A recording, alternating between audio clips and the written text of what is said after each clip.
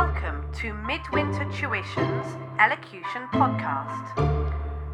I am Pauline Midwinter. Today, using consonants. We will look at sounds that are formed in the same way in the mouth, but make a totally different sound. The first group use unstressed or unvoiced sounds in the consonants. The second group used a stressed or voiced sound. The mouth shape is the same. Whether voice is applied or not creates the difference in the sound. Let's begin with P and B, or P and B. The lips press together briefly and firmly. No voice is applied for P, but voice is applied for B.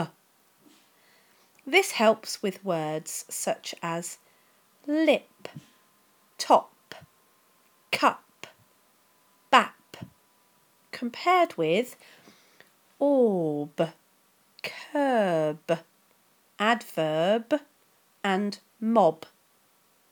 Secondly, we have F and V.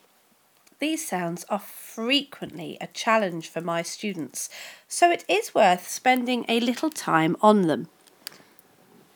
If you form your lips for the F sound, with your bottom lip against your top front teeth, and then blow through, you get add a little voice and you get v. So simple. The difference is easy to hear with words such as life, live, vase, face, sniff, Victor. The W is one of the harder sounds to work within the mouth. Try white to hear the unvoiced sound compared to wise with a voice. White and wise. This is harder to hear and recreate, so worth trying again until you can hear it and reproduce it. Make sure your lips bounce together, then apart, to create the sound. S and Z are good to practice together. S is unvoiced in words like sue, seal, sink, compared to the Z sound in zoo, zeal, zinc. The tongue needs to be against the roof of the mouth and either blow through for the S sound or buzz through for the Z sound. Z can also be compared to sh. Try azure for a voiced sound compared to shade for unvoiced. The same mouth shape, but voice applied or not. How about ch and j? Try words like join compared to charm, j and ch. Next, try T for tango and D for delta. Words such as tart have unvoiced T's, but words such as did use the voiced D sound.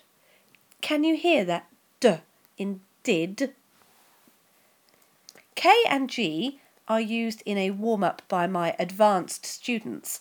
Try pressing your tongue to the front of the roof of your mouth, then release it and say ke, ke, ke, ke repeatedly. Then try again with ge, ge, ge repeatedly. It's an excellent warm-up for your tongue. Now try some words. Kink, unvoiced, compared to gig, which is voiced. The final combination to master is the tricky TH sound. People forget this sound all the time. If you are in an informal situation, it doesn't matter very much, but in presentations, interviews, teaching, training, or any kind of public use of your voice, forgetting the sound can have a very negative impact on your audience. Practice sound drills of both th, unvoiced, and th, voiced. To drill, you need a good rhythm. For example,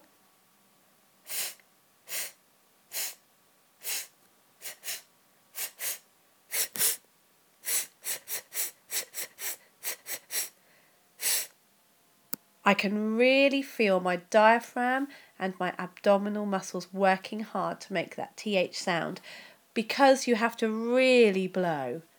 With th, you can also feel your abdominals really working as the diaphragm pumps the air in and out of the lungs.